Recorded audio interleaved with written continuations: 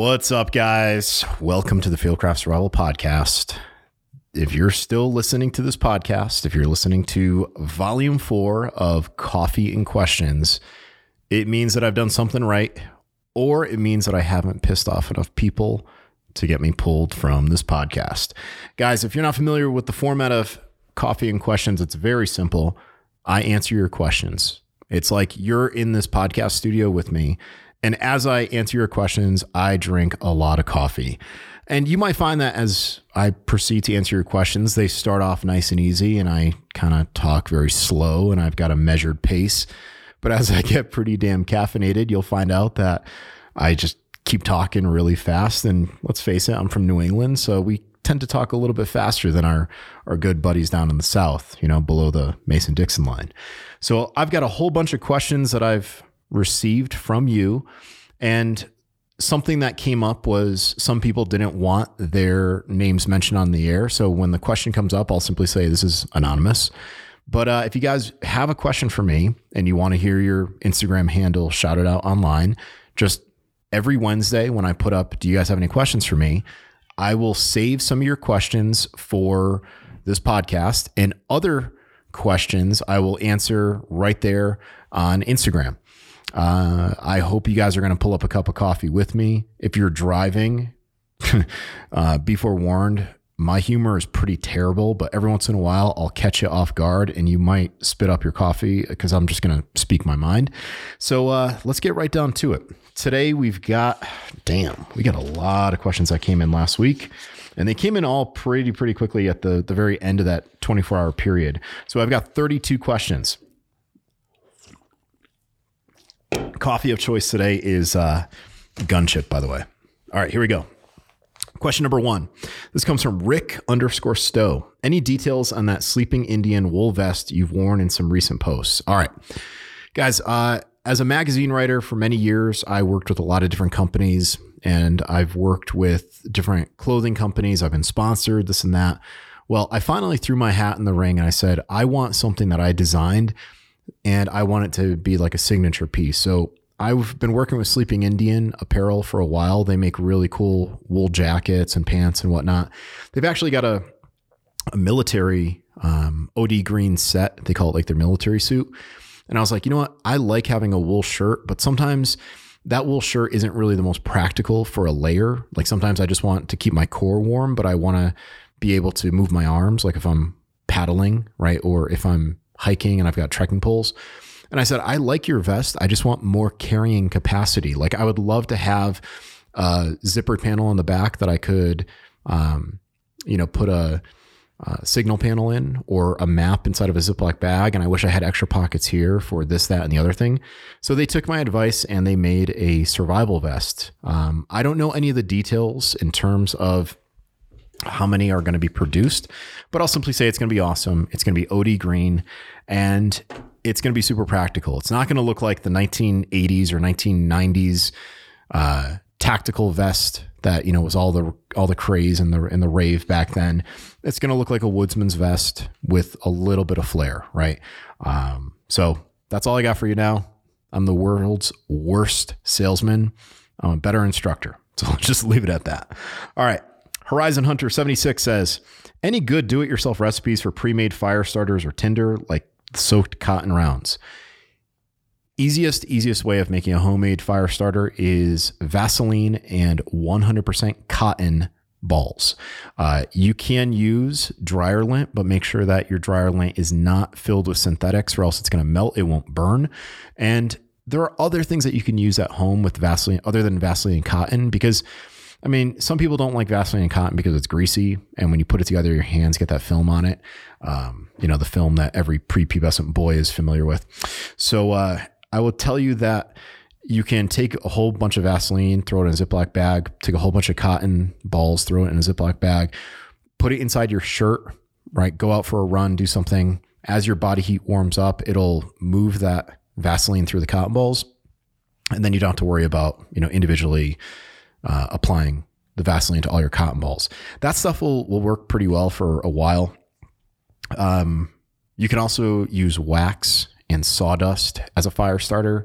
You can also use wax and shredded paper. So if you've got sensitive documents in a paper shredder because you're smart, you should definitely take those sensitive documents, mix it with wax, paraffin wax you can get at a grocery store, or just your residual scented candles that you've got kicking around your house for romance.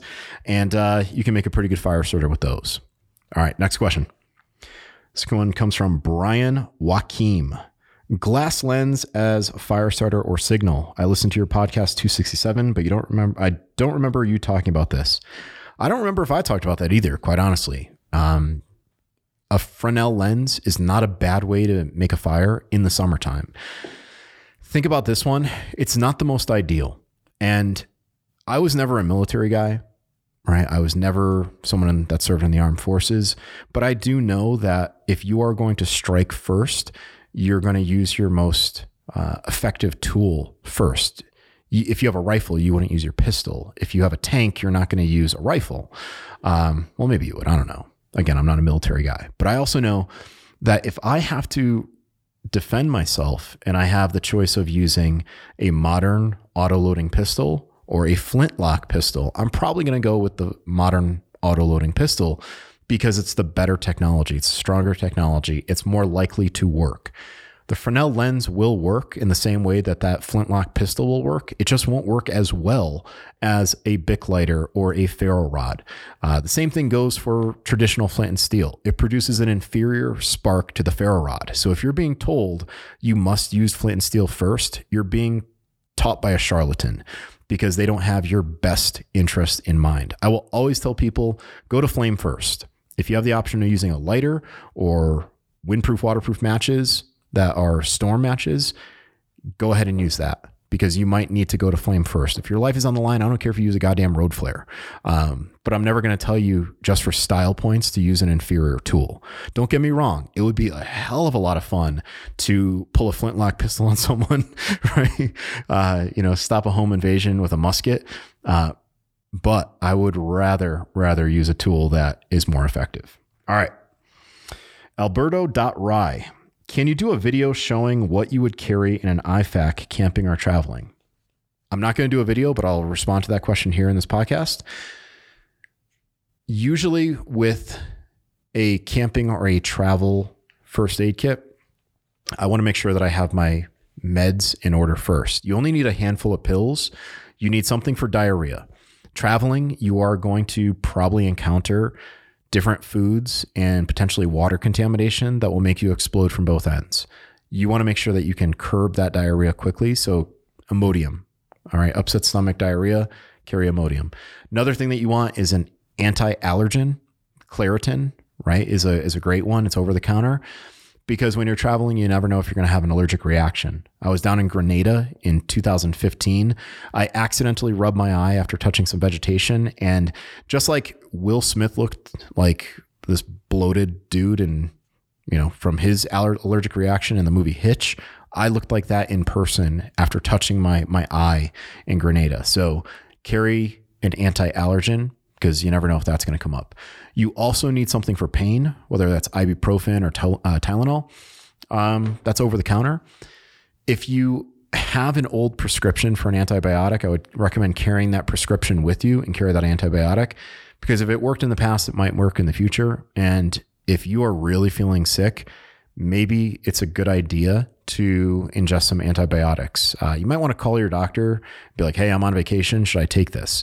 So I get my pills in order first. The other things that I recommend for travel, think about what's most likely to happen. You're probably walking through the airport a lot. You're probably wearing uncomfortable shoes here, there, everywhere, out to dinners with friends or whatever.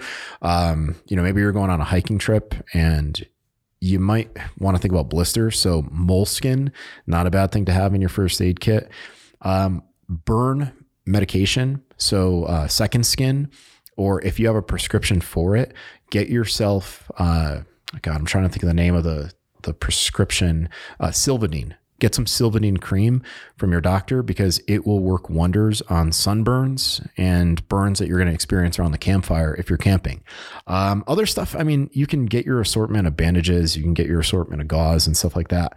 I don't go too crazy with my travel kit. I carry, a few other things like tweezers, and I carry some eye drops but I don't go too crazy with my travel IFAK.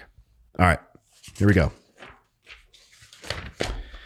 By the way, if you're wondering what all that paper is, I have all of your questions printed out. I'm like a type A dude, so I tend to write down your questions or type them out. And I've even got them categorized like, mobility, survival, craziness, knives, stuff like that. All right. Will_RR. I believe Will is someone who has sent in multiple questions in the past. Let's get to this one. Thoughts on neck knives as defensive blades? Not a big fan. Neck knives, everyone imagines wearing a neck knife where it's worn to the outside of your clothing and it's worn about the level that is in line with your sternum. Well, that's very convenient for bushcraft, for survival. It's very convenient when you're in your hammock and you don't want to like reach underneath you to say like your 4 o'clock position where you normally would carry like a belt knife. So neck knives are convenient. And I'd say that there's a threshold for neck knives in terms of how much weight the average person wants to have dangling from their neck. For me, it's right around 4 ounces. If I start going over 4 ounces, then I'm like, this isn't really a neck knife. It's a belt knife trying to be a neck knife. And I don't like it around my neck. For defensive purposes, let's think about what makes a good defensive blade. Let's start off with one of the most basic. Can you access it? Now, defensive blades, right? If we're talking about using a knife for self-defense, number one, how quickly can you get to it? What layers of concealment do you need to defeat in order to get to your defensive blade? If you're carrying your blade other strong side, if you're carrying it pocket carry, the way that I carry my Amtac Minuteman, it's in a consistent spot every single time. I know I can access that with a simple garment clear, or I can even have my hand indexed on that blade right away. A neck knife, by virtue of the way it's designed, it's swinging. It's a pendulum around your neck, and it probably is not going to be in the same draw point every single time. Also, that neck knife could be overclothing or underclothing, right? You have a 50-50 shot of finding it. And on top of that one, depending on how you have your lanyard configured, your neck knife could become a liability to you. So I'm not a fan of neck knives. I don't care what the design is. I don't care, what material it's made out of. Just for the simple fact that it doesn't offer consistency, that's something that turns me off. Because when the pressure's on, when you stress test one of these tactics of using something that you're going to draw from, it's not the easiest thing in the world to grab. Now, I will say this. If you are planning on carrying a neck knife for defense, like if you don't care what I have to say, but you're still listening, some people wear their neck knife where the handle of the neck knife is in line with the bottom hem of their shirt. That way you don't have to access underneath your shirt very far. And it's a very, very quick draw to bring your knife into action. So just think about that one. Cameron's T outside. Any advice for someone going on their first canoe trip in the Boundary Waters this spring? Full disclosure, I haven't been to the Boundary Waters, but I will say that I spent many years as a canoeing and kayaking guiding instructor. I've spent a lot of time in the backcountry in a canoe up in the Adirondacks and all over. So I can't tell you what to expect in the Boundary Waters other than extreme jealousy from me from afar. But I will tell you that you should plan for mosquitoes. All right. You should definitely be aware that mosquitoes can be very thick up there. And I will also tell you that you should learn to make some type of bread. Canoe camping and bread making, like a simple bannock, like a drop bread, amazing. Learn to make bannock. You will be able to carry dry ingredients with you that you can alter the flavor with just a few additives. And the wet ingredient is what you're paddling on. Another thing I would definitely recommend, be prepared for opportunities like fishing. So I would recommend that you bring a fishing rod. If you're not into fishing, learn how to fish. You're going to see fish rising and you're going to want to fish. And by the way, the combination of good bannock mix and fresh fish, you can do a crazy good fish fry. So I would say those are some things that I would say to be prepared for. I would also recommend that you look at what you can cut weight from your kit, or how different ways that you can cut weight from your kit. Instead of always packing in heavy duty, like PVC covered dry bags, look at Ziploc bags. Try to figure out what you can carry and what you can get away with that's already water resistant, that doesn't need a waterproof bag. look for all the different options to cut weight, because if you do have to do a carry or a portage, you're going to find that you're going to be thankful that you cut all that weight. All right. This next one is an anonymous question. Actually, the next couple are anonymous. What's your blade carry philosophy and how do you conceal them? My blade carry philosophy comes directly from Sayak Kali. I've taken a lot of the stuff offline because I don't necessarily want people, constantly asking me about this, that, and the other thing. Plus, my online, I never really post up the videos of me doing stuff. But if you guys know me and if you've been in training courses with me, you know that I'll definitely put my money where my mouth is. My personal blade carry philosophy is all the time, right? All blade all the time. And all blade all the time in Sayak means not only that you carry a blade because it's smart and it's sound, but realize that any fight at any time could become a blade fight. I've heard people say like, oh, it's a gunfight. Oh, it's a fist fight. I hate that. I will simply say it's simply a fight, because I don't want to be lured into, oh, it's a fist fight. Oh, suddenly someone pulled a knife. Well, did you think that people are only going to fist fight? Did you think that someone was never going to bite you? Did you think that it was never going to go to the ground? So my personal blade carry philosophy is I always want to have a stout fixed blade on me, because there is no better deterrent to a weapons grab than drawing another blade. Spent a lot of time training in Sayak Kali, and I will tell you that it is what made me who I am today, in addition to the training from my father and from my late mentor, Marty. So what's my personal blade carry philosophy? Carry one all the time. How do I conceal it? Depending on where I am, I may not be able to conceal my blade. So I will wear it in a manner that some of it is open. So if I'm pocket carrying, I've got the handle exposed. When I'm out doing the outdoor survival stuff, the bushcraft stuff, I still will carry a defensive blade, but I also will have my other utility blades on me. Again, around 4 o'clock in a deep concealment pouch, deep carry pouch. Okay. This one comes from BP Tactical. These are my buddies. Guys, I'm a big fan of BP Tactical. They make great chest rigs for carrying my Glock. All right. What items do you keep in your car that enhance your capability?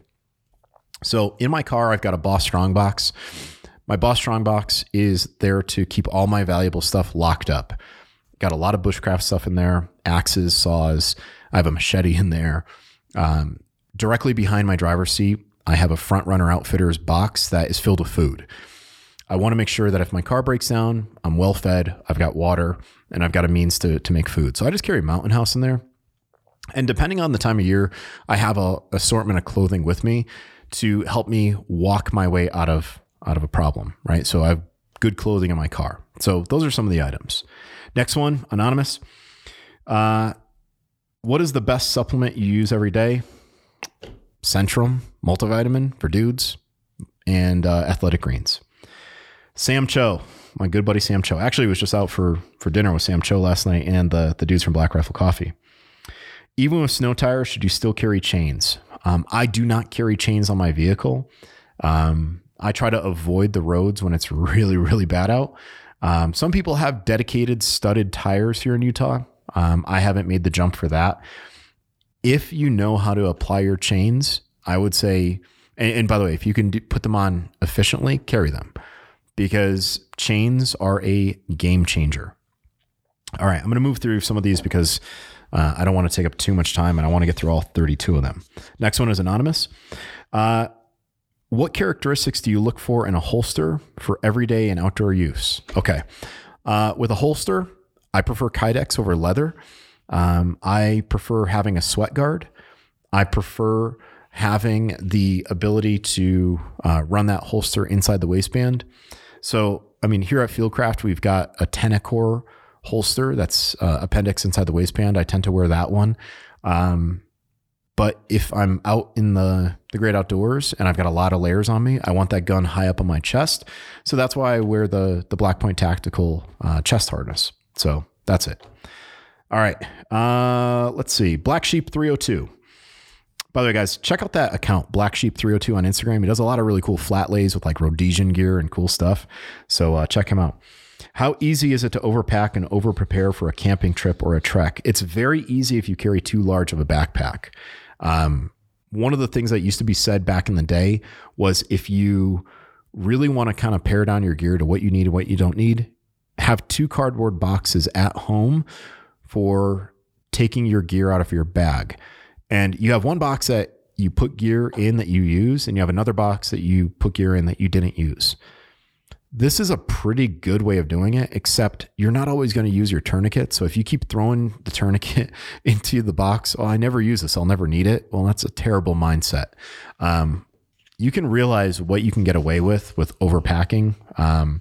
Simple camp shovel, right? How frequently do you need to dig serious foxholes?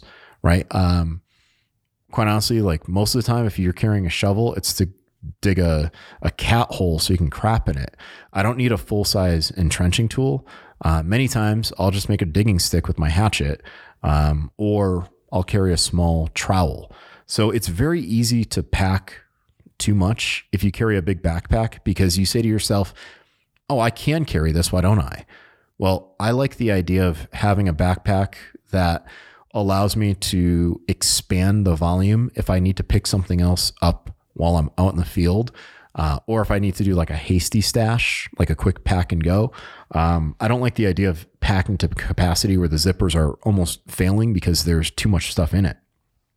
That's how easy it is to overpack. Mike O'Brien, favorite knife to carry backpacking and favorite to carry for hunting? Well, for backpacking, my signature knife is the Gossman Knives Polaris. Excuse me, burping up Black Rifle coffee here. I know it's super sexy.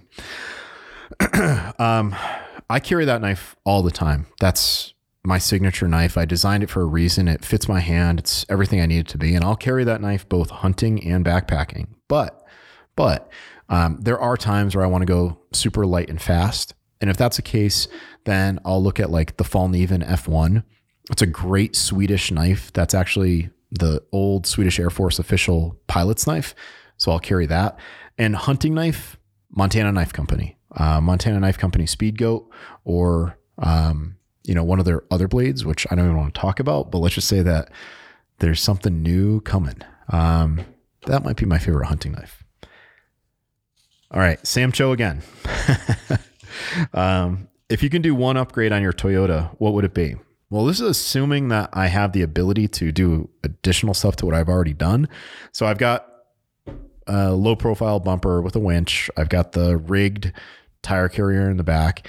I guess if I had to do one upgrade on my 4Runner right now, I might do like a slight lift to the body, but probably not that much.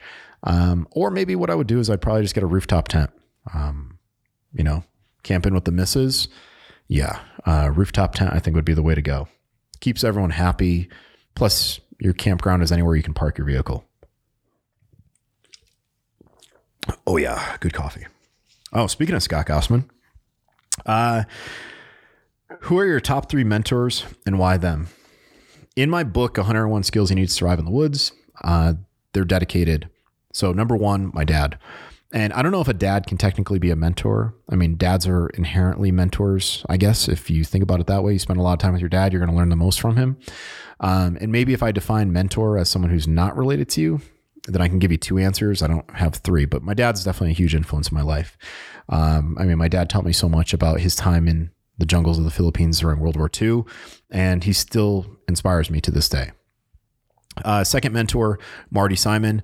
Marty Simon was my boss at the Wilderness Learning Center. He and his wife invited me in like I was a son. I loved working for Marty and Aggie. I worked with them from 2007 to 2012, teaching week-long survival courses up in the U.S.-Canada border. And Marty really took my survival game to more of, I'd say, like a tactical side, if that's even possible, because Marty's background was, as a combat veteran from Vietnam. And he and I shared a lot of interesting conversations around campfires. He taught me to be a leather worker. He taught me so much about edible and medicinal plants. I'll never forget the lessons Marty taught me. Third mentor is Chris Sayak, Pamana Tuhan, Chris Sayak, because through the Sayak training, I've definitely learned how to think, not what to think. And he has constantly, the late Chris Sayak, constantly challenged me, and I'm still challenged every single day to kill my clone. And I'd highly recommend you guys look up that concept of killing your clone. It's something that I believe in. Okay, next one comes from my buddy Jerry Young. Jerry's one of our instructors. He's over in the Northeast. If you guys are taking any of the medical courses in the Northeast, Jerry's probably your instructor. Top 3 guns, no budget. Top 3 guns on a budget. Type, action, and caliber. Oh my God, this is impossible to answer. I think I would do something belt fed for one of them. For top 3 guns, no budget. Crazy thing, in Connecticut, we could have suppressors. We could have a fully automatic machine gun with a class 3 license. We were not allowed to have any firearms with a selector switch. So belt fed, 200 round belt, totally fine. By the way, we also couldn't have standard capacity magazines for AR-15s after Sandy Hook. So 30 round magazine, there's a problem. Belt fed 200 round link, no problem. I would say probably an M60. I would love that gun just because I'm a Rambo nerd. Other guns. I mean, maybe I'd get a Staccato. I haven't bought one of those yet. I probably will at some point. I know my buddy Kyle DeFord loves his. And I don't know, maybe I'd do something bougie, like some nice over-under shotgun that costs way too much and I'd be afraid to get perspiration on it. Top 3 guns on a budget. Glock 19, get yourself a Glock 19, swap out the iron sights, call it a day. Get yourself a Remington 870 or a Ruger 1022. Probably err on the side of getting the 1022 because, you know, you can shoot 22s forever. And if I had to say one more, it all depends. I mean, if you're worried about self-defense, I'd say Glock 19, shotgun, AR-15. If you're thinking about hunting, you can do the old Bradford Angiers 3-gun, which was 22, 12 gauge, 30-06. I don't know. That's a tough one, Jer. Let's talk about that one with a little bit of booze in us and come up with some interesting answers. Okay. Fonzie Haskell. Fonzie was our guide over in Wyoming at 4 Horse Outfitters. Good dude. Great outfit over there. Please check him out, 4 Horse Outfitters. He says, do you have any hunting trips planned for 2022? And if so, what are they? Yes, I do. I'm going to be going with can't talk. Buffalo Wool Company at some point, either doing a crane or a hog hunt with them. I would love to do an antelope hunt, maybe with you guys, because I remember when I was out there, I saw so many antelope. And I still want to do a hunt with the Price brothers in Pennsylvania. I just got to get the time given to me. So if you guys want to see me go after some awesome bear in Pennsylvania with the best bear hunters around, the Price brothers, then you guys should DM Mike and tell him, hey, send Kevin to Pennsylvania. I'll do that. All right, next up, Drew Dang. With all the options out there to be well-rounded, it's like needing to eat an elephant all at once. Would you start with Sayak, BJJ, or something else? I tell people to look at multiple systems and become as well-rounded as possible. You need a striking art. You really are well-suited if you get a good foundation in Western boxing or Muay Thai. I would definitely say grappling, whether you're doing like combat submission grappling or BJJ. You need a weapons form too, a weapons system, and that's where Sayak excels, right? I mean, in Sayak, we've got pistol drills, we have flexible weapon drills and all that. So I would say you need 3 things: striking, grappling, weapons. All right, Army Mace. Jared goes by Army Mace on Instagram. He's a great instructor. He's up in Washington State. Hopefully we're going to do some more stuff with him. Weight of equipment versus capacity and capabilities. Well, weight is definitely something you have to think about, especially out here in Utah. We're regularly above 6,000 feet elevation. Ounces are pounds and pounds are pain. So you got to look at like how much does something weigh and what are you getting from it? I love cooking with cast iron in my kitchen, but I'm not going to carry cast iron backpacking. So I'm going to carry titanium. But titanium can burn food very easily because it transfers heat super fast. It also loses heat very quickly. So you got to factor in weight. You also have to factor in capability. You got to factor in, is what I'm carrying something that's easily packed too? So I'll just simply say that weight is definitely a major consideration. All right, guys, we're coming up on 30 minutes in this podcast. I still have like 10 more questions. Here we go. Man of Grit says, are single wall stainless steel canteens okay? Would just save more space than a mill style. I don't understand this question necessarily, but I want to address it here. Would just save me more space than a mill style. Well, single wall stainless canteens, they are like, if you're talking like a kidney bean shape, those are like military styles, unless you're talking like a round canteen, like the French used to carry. By the way, the French used to have daily wine rations in their kit, and they would carry a Bota bag. Look that up. It's actually kind of funny. Yeah, I would say stainless steel canteens are fine. Just make sure it's not a double wall. If you put a double wall cup or canteen into a fire, you're building a bomb. So single wall stainless steel, avoid aluminum unless you want to get Alzheimer's, or get titanium like the one I use, which is from Heavy Cover. All right. Next one is anonymous. What is the purpose of studying bushcraft and survival skills? It's to learn about yourself. When I was a teacher, I had students that would always say, oh, this is hard work. Oh, it's hard. And I would look them straight in the face, deadpan, and deliver this sentence. I would say, no, it is not. And they would look at me and they'd feel all whatever, uneasy. And they'd be like, well, what do you mean? And I'm like, well, what you're doing is not hard. You're sitting inside of a temperature controlled room doing homework that other people have done before you. I said, realize that we've put a man on the moon. What you're doing is not rocket science, or as Austin Lessard would say, rocket surgery.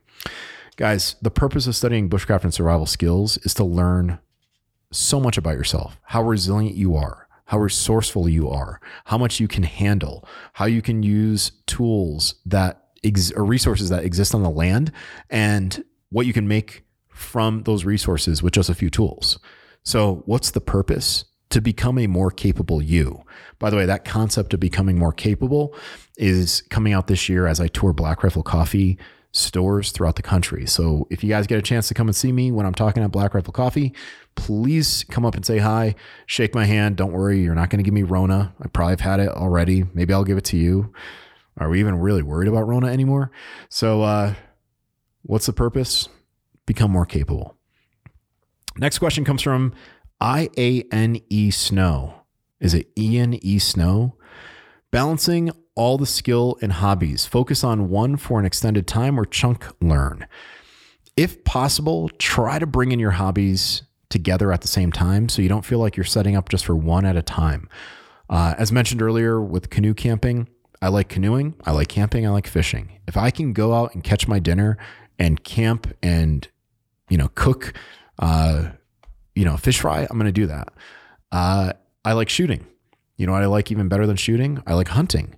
I might find as I'm hunting, if I'm setting up in a blind, like if this is like in the Northeast and I'm building my own blind, then I might break out the tools ahead of time, set up my blinds, do a little bushcraft. So I think one of the ways of balancing all these hobbies is finding ways of doing them together, because there have been plenty of times where I've been canoeing down a river and I'm like, I wish I had my fishing pole. And also there have been plenty of times where I was fishing where I was like, damn, if I just had a canoe, I could get out to where the fish are biting.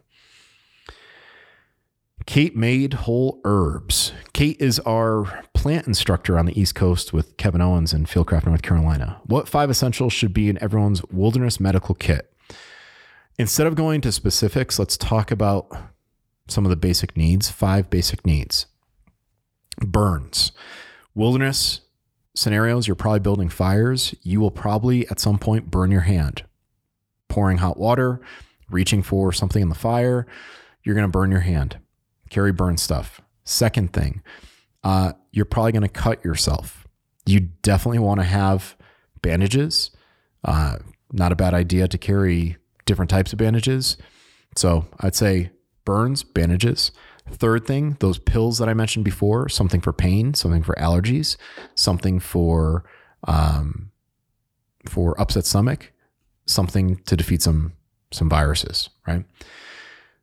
Fourth major thing in the great outdoors, I would definitely consider comfort items, right? So what I mean by that is you're more comfortable when you're hydrated. I would carry hydration mixes, right? Things that you can ingest on a daily basis that will keep you from being constipated, keep you regular, take care of your hydration. All right. Fifth thing that you might want to have in your wilderness medical kit, think about treating others, right? we have this idea of IFAKs, individual first aid kits, right? What I have on me is what someone is going to use on me if I'm unconscious. Well, at some point, you're going to be the group leader. So think about who you're going to be helping and what you can pull from your kit in an emergency, right? So splinters, you're probably going to want tweezers. Not a bad idea to carry things for other contingencies that might happen in the great outdoors, right? So splinters, they happen, thorns, they happen, rashes happen. You're probably going to come encounter with poison ivy, oak, or sumac. So you might want to carry something like, God, what is that stuff called? It's like a wash away stuff that you put on your skin. I'll think of it at some point in this podcast, and I guarantee you're going to be like, man, this guy's brain is everywhere. But it's like a wash away stuff for poison ivy. I'll think of it. I'll get back to that one. Okay. Next one is anonymous. How do you secure your gear and keep it organized in your Forerunner? I swear to God, this has to be Sam Cho, but it's not. So I already mentioned I have the Boss Strong Box. I love that damn thing. It is solid. It's not going anywhere.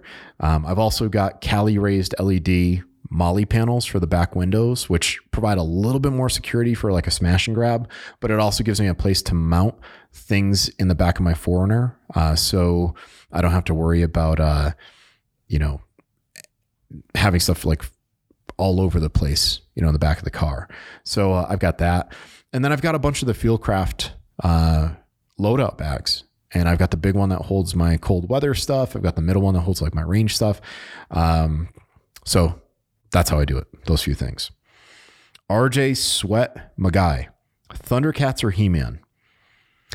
If you guys know the memes with Skeletor, I am only saying Thundercats. I'm sorry. I'm only saying He-Man for that reason. Thundercats are cool. I still want to see the live action version of that in the theaters. Some of your favorite boots for hiking rough terrain that are just plain brown. Some comes from Jason Littleton 377. Garmont makes my desert boots. I'm a big fan of Garmont. I think they've got some of the best stuff out there. I like their desert boots, but my hiking boots are from Loa. Those are tan. Both of these boots are tan, by the way. And if we're talking about my heavy backpacking boots, it's the Summit Light, and those are from Danner. So I don't know if that helps. I've heard the brown ones are definitely more comfortable. Okay. Top 3 fire setting methods. Again, anonymous. First is fire by flame first. And what I mean by that is I want to be able to start a fire with a flame as opposed to a spark to a piece of tinder. I want to go straight to flame. So what I'm going to say for that one is the Exotac fire sleeve. Exotac, they're good friends of ours. I'm good friends with Exotac. I've hung out plenty of times with the owner, Rob, on camping trips. He's a solid dude, good American dude. Shameless plug. If you guys want, I think it's 10 or 20% off of your order. Just use my last name as a discount code. Use a Stella. You'll get a discount. So that's a shameless plug for this podcast.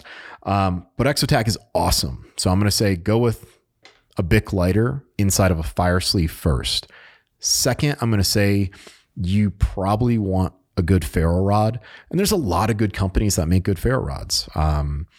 Exotac, again. You also have Solcoa. They make a great fire rod, fire steel. You might want to also look at Light My Fire. I mean, they've been around a very, very long time, and they've got a great reputation. I've been using their stuff for quite some time. Final method of lighting a fire, wooden match. I spent a lot of time as a kid playing with Strike Anywhere matches, screwing with them, lighting them off of my zipper, lighting them off of my teeth, off of my thumbnail. I like Strike Anywhere matches just for fun. But if shit hits the fan, I want my windproof, waterproof matches, and those are from UCO. Okay. 2 questions left. Guys, coffee break. Hold on. Oh, yeah. This one comes from Bree from Montana Great Outdoors. Guys, Bree is really cool. She's a mother of 3. She does a lot of solo hunts. She's come to Fieldcraft. She's taught at Fieldcraft before for our ladies. She's awesome. Her question is, what pulley system would you recommend to a small female for maneuvering an elk alone? Well, Bree, you can rig up a lot of makeshift pulleys with a couple climbing parts and get different pull ratios from those. So I'd look at the equipment from Petzl and then look at the corresponding cordage that will work with those pulleys. I would also recommend with your pulley system, you devise some way of creating a brake. And what I mean by a brake is a way of tying it off once you get your elk lifted. Now, if you're humping this into the backcountry, it's a little bit more difficult. If you have an overland vehicle, there's no shame in using your winch on your vehicle to lift that elk. What starts getting heavy and bulky is the gambrel. So I'd look at some of the stuff that's available from the climbers and, apply those. All right, guys, just a reminder, if you have any questions you want to ask, every single week on my Instagram is at Estella Wilded, ESTELAWILDED. That was short for my old company. At Estella Wilded, I will answer your questions. I'm happy to do that. I enjoy doing this. As I mentioned before, it's like I have 30 something of you, all in the same room here for this podcast. So, please, just come on in and ask me some questions. By the way, Zanfel, ZANFEL is a great thing for your camping kit. That's at Wash Away Poison Ivy stuff. I don't know why that just came to my mind. Zanfel. So check them out. It's got like a sand consistency. It's an abrasive, like a pumice, and you put it on your skin, you rub it in, and then you wash it off, and it really does take away a lot of the itch relief. I love that stuff. All right, here we go. Final question. I hope you're ready for this one. Background. What do you do outside of the survival and bushcraft life? Okay. What do I do? Well, my background is as a history teacher. I spent 14 years doing that. So I'm still very much a historian. I enjoy reading different types of history, except now, as opposed to teaching the history that's required by the Board of Ed, I get to pursue history that I find interesting. When I was in grad school, I wrote about the history of the 1911 and how it was used during the Philippine insurrection to defeat the Moros. So I get to do stuff like that now through Fieldcraft. I get a chance to look at the history of different survival scenarios, what worked, what didn't, and keep that history alive by teaching the lessons that were learned from those historical events. Mike is a big fan of the Shackleton expedition. So I get to look at things like that. I get to look at the Donner Party. I get to look at examples of, a whole bunch of professional athletes that crash in the Andes and have to eat themselves. Well, not themselves, but the dead passengers. So I get to enjoy history. Aside from survival and bushcraft life, my life is so intertwined with that. My friends are all people that I know through survival and bushcraft stuff, or shooters. It's funny, when I started working for Fieldcraft, I had all these interests, but then I also had this other life that I lived. I was a history teacher on one hand, and I was this outdoor survival guy, shooter, whatever. And I don't have that history teacher thing anymore. So now I have this one personality. But private life, I don't really talk too much about my private life. I'll tell you that I am not available. I'll tell you that I'm a very, very happy man, thanks to a very, very special lady. And I will tell you that outside of the survival and bushcraft life, I love cooking. Crazy, crazy cooking. I'd rather cook for someone else than myself. Very active reader, do a lot of reading, and other things. I watch way too much. I'll binge TV shows. So I finished up Yellowstone recently. Love that show. I'm into being athletic. I think one of the important things, again, intertwining survival. One of the important things about being a survival instructor, especially for Fieldcraft, is that I have to be capable to drag people off a hill. If I need to drag them off a hill, I need to be able to take care of not just me, but someone else. So fitness is a big part of my life. So I don't know if that answers that. I do a lot of things outside the bushcraft and survival life, but so much of what I do is intertwined with bushcraft and survival, where there really is no life outside of it because it is who I am. All right, guys, that was 32 questions. Coffee and Survival questions, Coffee and Questions, Volume 4. Please keep these questions coming. I love doing this. I love drinking coffee. I will do this until I'm blue in the face. So, guys, if you have any questions, you can send them to me on my Instagram in a DM and be like, hey, can you do this on the next Coffee and Questions? You can respond to the Coffee and Questions prompt. You can email them me. Yeah, I can't even talk. Holy crap. More coffee. Hold on. All right. You can email me at Estela, E-S-T-E-L-A, at fieldcraftsurvival.com, and I'll answer your questions. All right, guys. Hopefully this was enlightening. Hopefully I didn't offend too many people. If I did, good. Toughen up. And I'll see you guys next time. Thanks for listening.